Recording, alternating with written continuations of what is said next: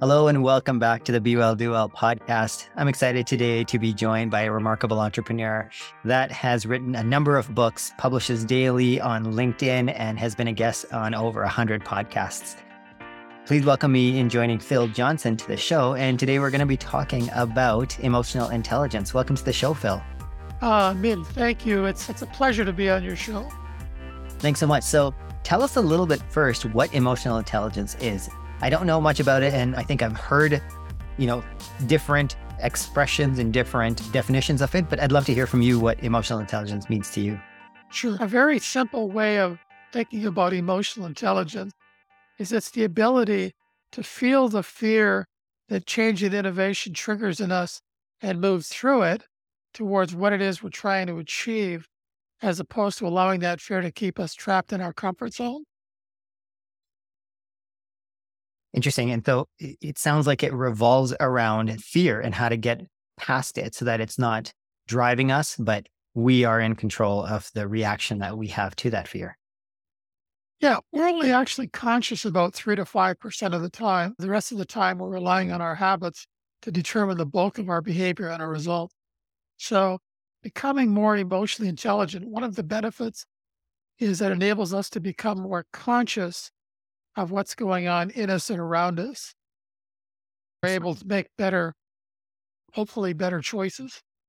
So right now, there's a lot of entrepreneurs that are, sort of stressed out. They're anxious and they're feeling a lot of pressure because of the economy. Things are tightening up. People aren't spending as much. I'm seeing a lot of articles on LinkedIn and on Facebook about how this Christmas is going to be very lean, smaller turkeys, smaller gifts, smaller trees. How does emotional intelligence work when it comes to these external factors that are pushing in on you as an entrepreneur or as a business person? It enables us to take the challenges we face as opportunities for growth and better results. You become less resistive, less judgmental, less attached to outcome, and you focus more on the present moment. Interesting. Now, how does that tie in? Like, so from what I'm hearing, it sounds a lot like mindfulness. And, I've learned a lot about mindfulness. I practice mindfulness in my business, in my personal life. I meditate, but emotional intelligence and mindfulness seem to have a little bit of an overlap there. Do they? Absolutely. They're both focused on helping us to stay more present in the moment, in this moment, because this moment is all that will ever exist. And this moment is when we take action, we make decisions, we take action, we generate results. And our ego never wants us to be in this moment. It wants us to be in some mystical future or past moment that's never going to exist. So, but the more present you are in the moment, the more influential you are, the better your results. It's a lot easier said, I think, than done. So are there some important components of emotional intelligence that help people bring them back to the now? Yeah, I want to step away from emotional intelligence just for a bit to talk about the root cause of all drama, chaos, and conflict, and the root cause solution to all drama, chaos, and conflict, one of which is emotional intelligence. So let me bend your listeners' ear for the next 3 or 4 minutes. We're not born with a conscious mind. We don't start to be conscious until we're about a year or so old. But we are born with an unconscious mind, and we immediately start wiring up our brain, creating the neural network pathways in our brain that become our habits in order to survive, fit in, get food, those kinds of things. So a lot of those habits we begin to create unconsciously are causing us to give away our energy. And we do it in lots of ways, in how we communicate, listen, take responsibility, make decisions, all sorts of ways. But when we give away our energy, it creates an energy deficit in us. So at the same time we're giving away our energy, we have to be replacing that energy by trying to steal energy from other people. And that dynamic is going on inside of everybody, everywhere, all over the world, all the time.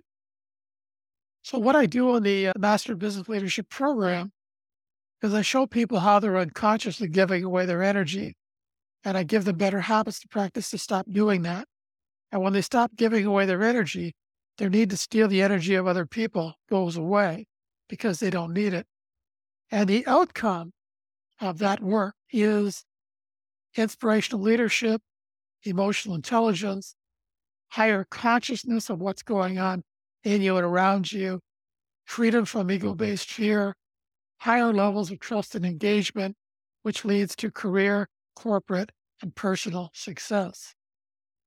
I've helped organizations generate over $1.5 billion in revenue and executives advance in their careers by learning to stop giving away their energy. So, emotional intelligence, the development of our emotional intelligence, is one of the benefits that occurs when we stop giving away our energy.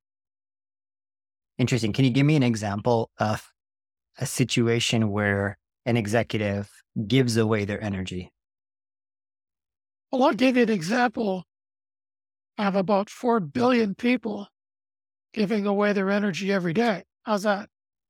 Sounds good. It's actually the second MBL habit called authentic listening. And the key to authentic listening is not to take anything personally.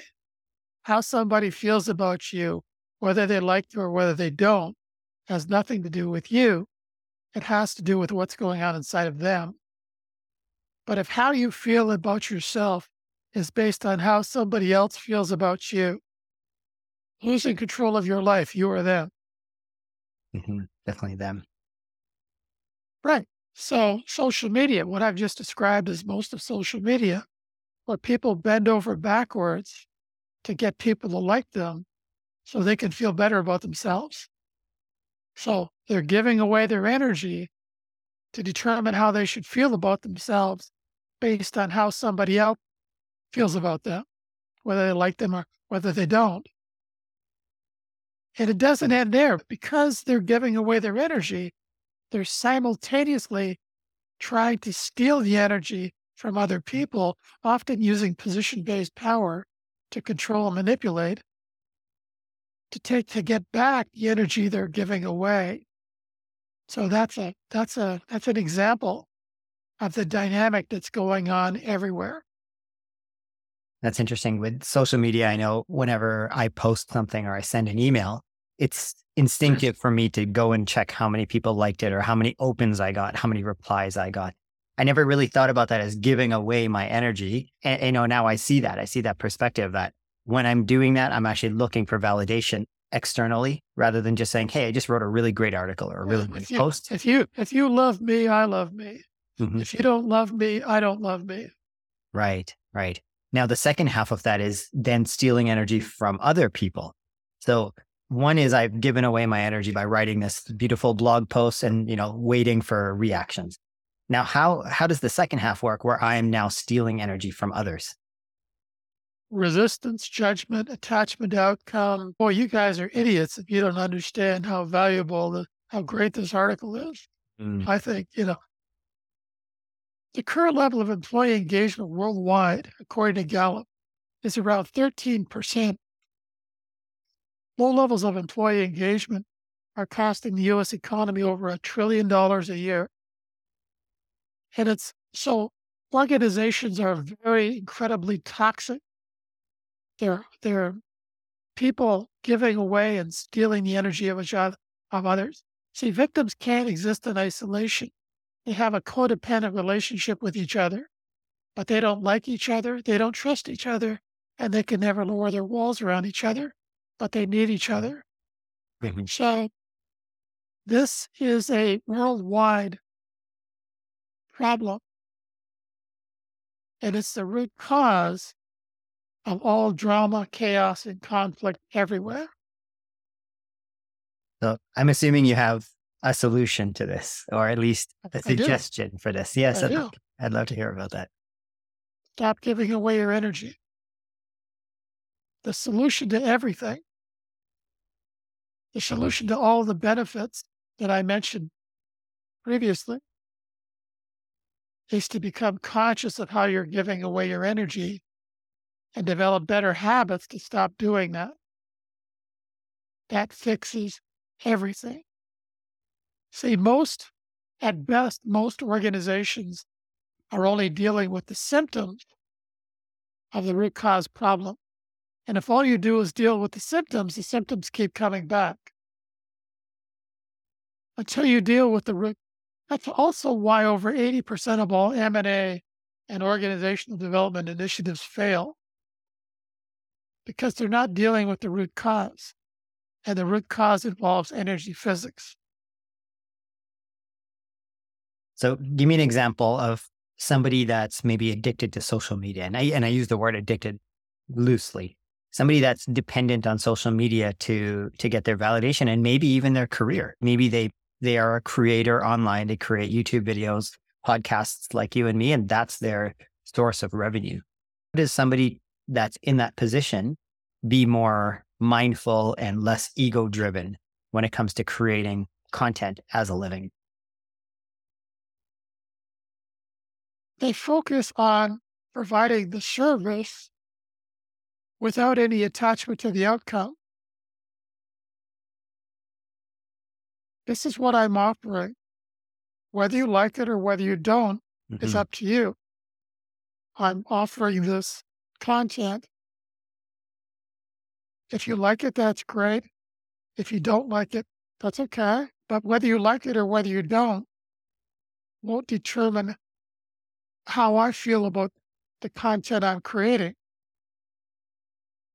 Right. I mentioned earlier in the introduction that you have a daily newsletter on LinkedIn that you promote. And before we hit record, I asked you, I'm like, how do you do that? But this makes more sense to me because if you're not attached to the outcome of what people think about that article, it's a lot easier to create content. And I know in the past, we had a blog, we posted 3 blogs a week, and we didn't think about whether or not people like it. 1% of those blogs that we created after 6 months was generating 90%, maybe even 95% of the traffic.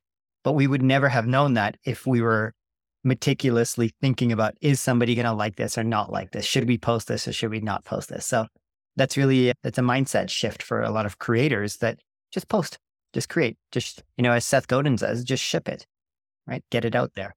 Right.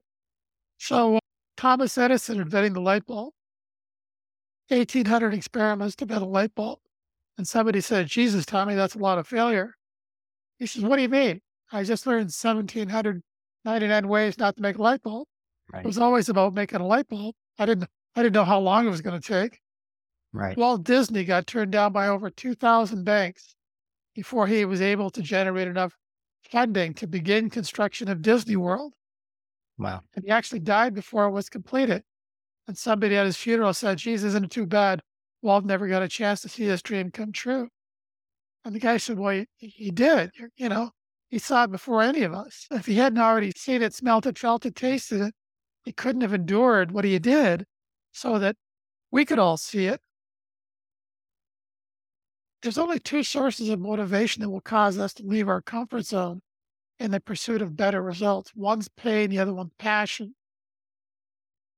We have to have an emotional connection to a desired result that we want to achieve that's greater than the fear that's going to get generated in us when we step outside of our comfort zone and we're in the pursuit of that desired result. If the emotional connection you have to a desired result isn't stronger than your fear, you may want better results than you're currently getting, but you will not be willing to do the emotional labor that getting better results requires. And quite frankly, most people aren't. Most people don't have that level of emotional connection to something they're trying to achieve. So what they do instead, they try and change everybody else. Because they're unwilling to change themselves, they try and control, manipulate others to get them to change. And that's why the levels of employee engagement are so low. It's a big problem. I feel like there's something in your life that got you to this realization, maybe an aha moment, an epiphany where you started to then read more about it. Am I right in assuming that? And if there is, would you mind sharing a little bit about that? Did we ever discuss my backstory? No, it's a great time to talk about it. Well, in 4 minutes, I can tell you my backstory that took me 30 years to write. Is that something that you'd be interested in? Absolutely. Let's do it. I was born with dyslexia. I failed grade 3. I failed grade 5, was labeled a slow learner. Started working when I was 9 years old, pulling copper wire out of the back of dumpsters. My parents were born in the turn of the century in 1908 and 1909. Went as far as grade 8 in school. My dad was a factory worker. We lived in a small 2-bedroom post-World War II bungalow. My mother died of breast cancer in December of 1967. In January of 1968, I decided I wanted to do this work, and I've been on this path for the last 54 years. I became an A student throughout the rest of grade school, high school, university, business background, went on to study electrical engineering, became a corporate executive, traveling over 60,000 miles per year. And I've generated over $1.5 billion and for the past 22 years, I've been an executive coach, helping executives, organizations to bet on themselves by developing their emotional intelligence. MBL program alumni are currently living in the United States, Canada, UK, Europe, Japan, Bosnia, Africa, Australia, the Middle East, and Saudi Arabia.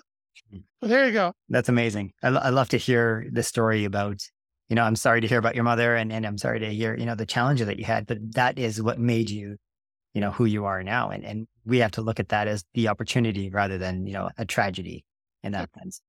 So I know you like to write. I'm curious if there's a book that you're either reading now or you've recently read that you really enjoy. I would recommend this book to everybody. A New Earth. Okay. By Tolle. Eckhart is incredible. I love Eckhart Tolle. He's amazing. What he talks about in his book is what the MBL program creates in individuals and organizations. Amazing. And that's a recent book, isn't it? He wrote this book in 2005. And the reason I asked that is that it's great to see how the work you do is now written on paper by a published author. And it's similar to the work that you do in yours. Yesterday, I had a really interesting conversation with somebody in Australia about the concept of ikigai. Are you familiar with the term ikigai? A little bit, yes. Yeah, very loosely and, paraphrasing, it's, finding that feeling within you that drives you forward. And, some people liken it to your passion or your purpose. And we went in depth about, it's not just your purpose in life. It's not just you trying to make more money. It's a lot deeper than that.